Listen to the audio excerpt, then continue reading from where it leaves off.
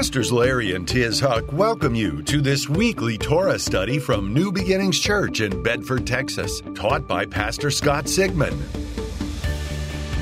We pray this message will help you better understand how God's Old Testament wisdom and New Testament revelation are meant to jointly fit together. But Proverbs 4:5 says, learn to be wise. Learn to be wise, he said. Learn to develop good judgment and common sense. I cannot overemphasize this point, the scripture says. Cling to wisdom. She will protect you. Love her. She will guard you. Getting wisdom is the most important thing you can do. And with your wisdom, develop common sense and good judgment. If you exalt wisdom, she will exalt you. Hold her fast, and she will lead you to great honor. And she will place a beautiful crown upon your head. Wisdom. That's what happened with Solomon.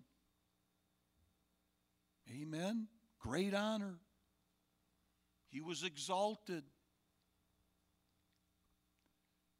So we need to learn to be wise. It takes effort to learn. Amen. You can ruin your destiny and the plans God has for your life in a series of stupid decisions. There's safety and wisdom, the Bible says, in a multitude of qualified counselors. You need some feedback from people before you go out and spend that big sum of money or propose to somebody. Maybe I better get some input. Amen. The basic Hebrew word for wisdom means skillful, to have wit.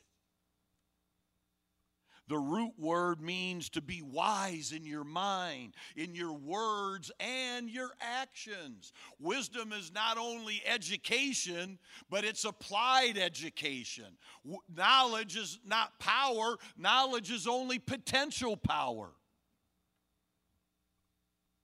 The Oxford Dictionary says it's the capacity of judging rightly in matters relating to life and conduct.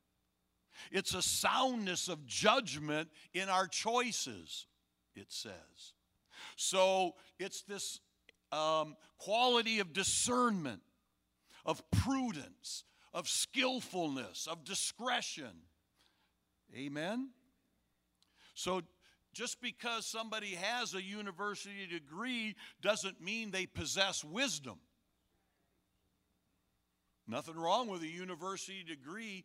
I was watching, digress for a moment, a great documentary on the announcer that does all the sports announcing, Gus Johnson. I don't know if you know who that is. He did a lot of the Michigan games, and he's from Detroit. He's from a neighborhood just down the street from my family, as a matter of fact. And Gus Johnson, I mean, he's at the pinnacle of success as an announcer. And he's like in his mid-50s, and he gets an invitation to go to Harvard for a one-year program.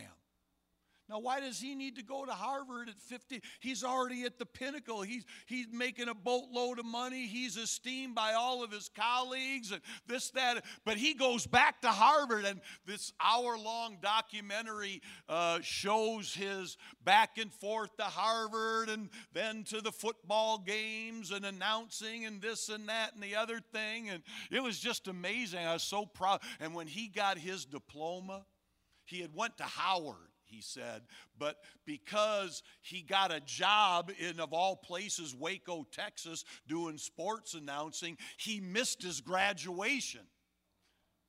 And he said, this makes up for it. And then they show him in the school system imparting his wisdom and inspiring kids to go for it. Bought them all Harvard backpacks and say, this is your destiny.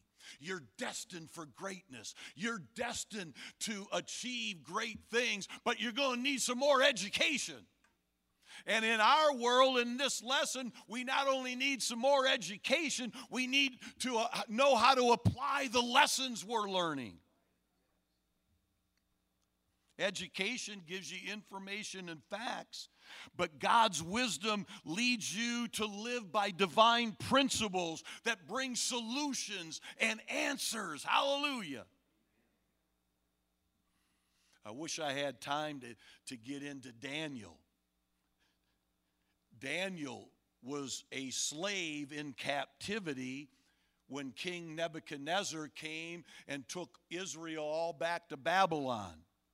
And in Daniel 5:12, it talks about Daniel, Belteshazzar, who had special abilities, knowledge, and wisdom. He was able to interpret dreams, explain riddles, and solve problems no one else could.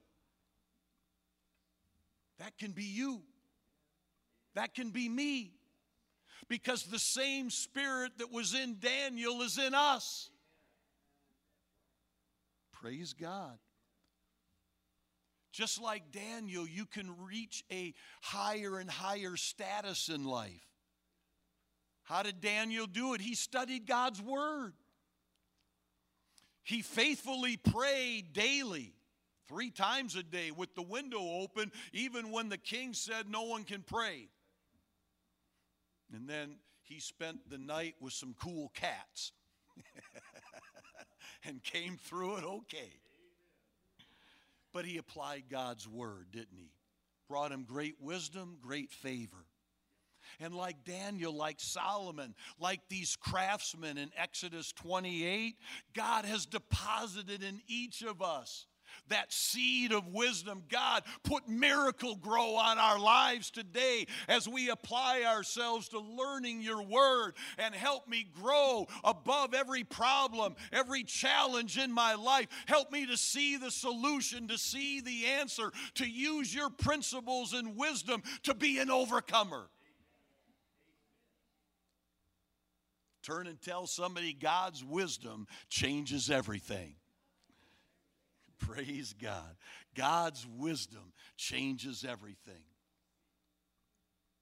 Now, in these last few minutes,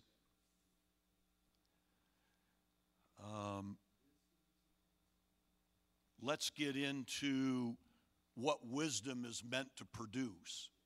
There's many things wisdom is meant to produce.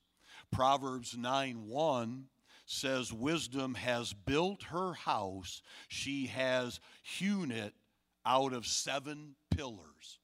7 pillars. 7 fundamental foundational truths. And Pastor James, the first pastor of the New Covenant Church, gives us an amazing summary that is probably drawn out of this scripture in Proverbs 9. And he talks about building your life and developing your character is the wisdom of God. And so turn with me to James 3. James 3:17. This is from the Amplified. The wisdom from above is first pure, morally and spiritually undefiled. Then peace-loving, courteous and considerate, gentle, reasonable, willing to listen, full of compassion and good fruit. It is unwavering, without self-righteous hypocrisy and self-serving guile. So there's a lot going on there, a lot to unpack. But it's a biblical list. Out of wisdom flows conduct. Out of wisdom, God's wisdom, flows attitude, behavior, and conduct. The ABCs of life. So let's go through this list. Pure. Wisdom makes us pure. The wisdom of God helps us to be morally and spiritually undefiled. That's the first quality listed. So the first thing that wise people do is they hold holiness and morality and righteousness in the highest regard. It's a top priority. You could boil it all down to love God, hate sin. Love God, hate sin. How do you roll? I love God, hate sin. Amen. Number 2, peace-loving. Wise people are peacemakers. Wise people appreciate shalom, peace. They're peacekeepers. They focus on finding agreement and common ground and trying to diffuse arguments rather than start arguments. I need to work on that. I'm a good arguer. I should have been an attorney. Have you ever seen Jamie Foxx in the movie The Burial? He's an attorney. It's just so good. What a good movie with Tommy Lee Jones. Anyway, we just had watched that. So, peace-loving people are wise people that are motivated to be courteous and considerate. See, there's an outcome of going to church. There's outcomes. Why are we doing all of this? So I can learn how to be peace-loving, courteous and considerate, avoiding division and strife and turmoil. I had a chance to do that yesterday. Out in my front yard, we have this sign, Vote Biblical Values. And not all my neighbors like that sign. And one neighbor was furious yesterday. And she took it out on my lawn care guy.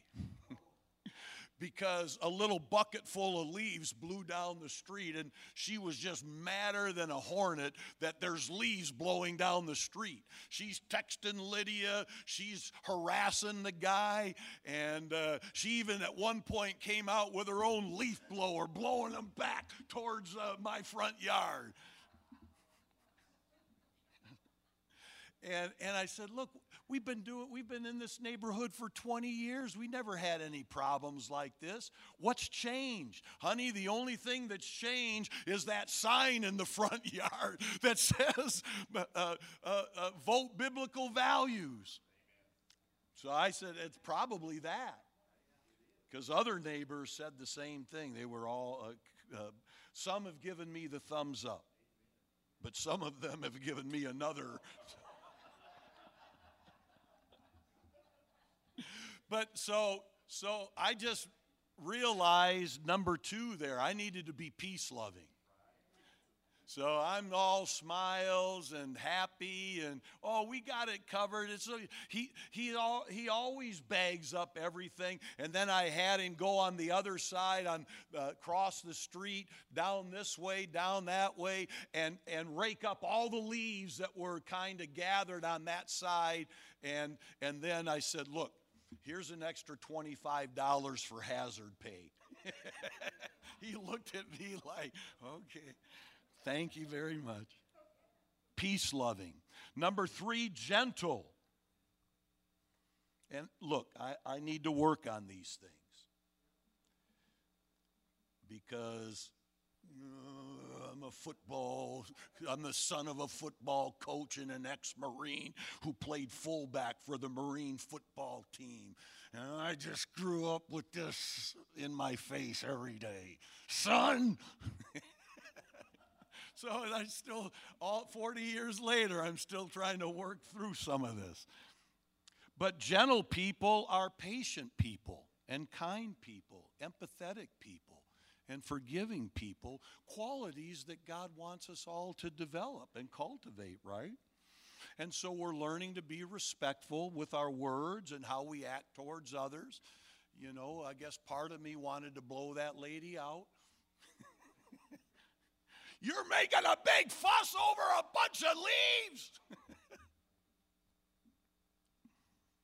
But I didn't. I kept myself in check.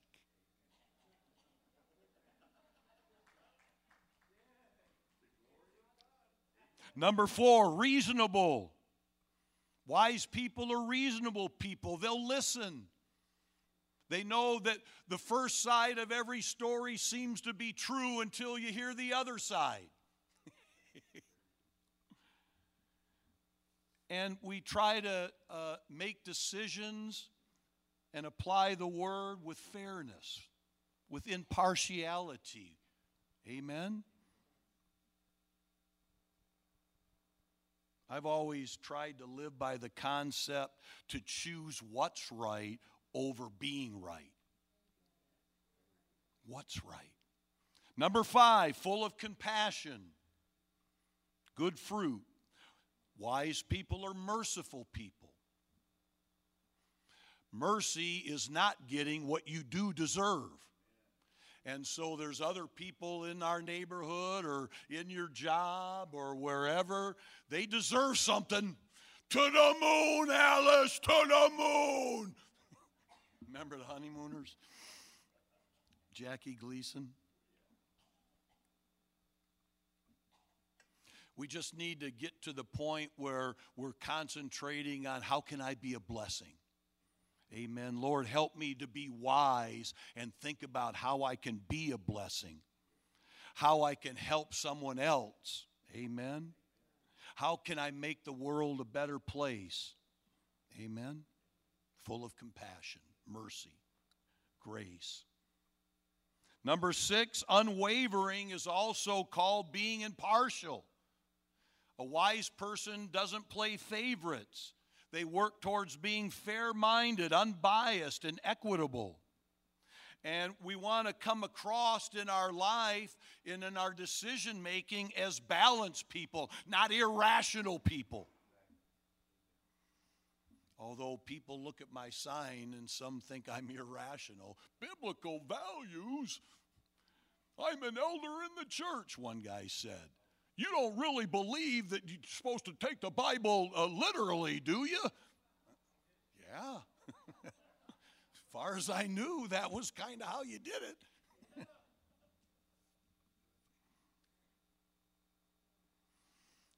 And that being impartial has in it this sense of integrity, a sense of stability. Amen. Your family needs you to be a stable person. Amen. Your family needs you. Your nation needs you. Your God needs you to be a man or a woman of integrity that has values and convictions, and you will stand on those things. You'll be wise if you do that. Number 7, it says without hypocrisy. Wise people learn to speak the truth in love. I need to add the in love part. You idiot! Speak the truth in love. Amen. Because the world needs to have fewer hypocrites and more genuine people, authentic people, real people, honest people that don't live by double standards. There's no deceit. There's no dishonesty. There's no being phony. I'll tell you this, what you see with me here is what you get.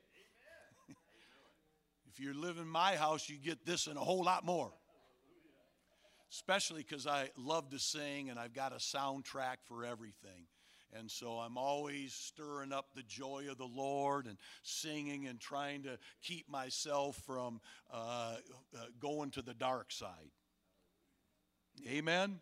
So Here's the conclusion as we end this thing is, how many of you know that the road to success is always under construction? And here from Pastor James, he's saying wisdom is developing godly character. And what Gus Johnson said in his documentary, I watched it from 3 a.m. to 4 a.m. the other day, Friday morning. And so why was I doing that? I don't know. God wanted me to see it. But he said something. He said, because they asked, well, why are you doing this? Because my daddy always told me, Gus, there is no finish line. And man, I needed to just remember that. I'm 69 years old. People my age are thinking about retiring. I'm thinking there is no finish line in what God can do in your life, in my life, and how all of that can manifest into bigger and greater things. There is no finish line. And so thank the Lord we're running this race together.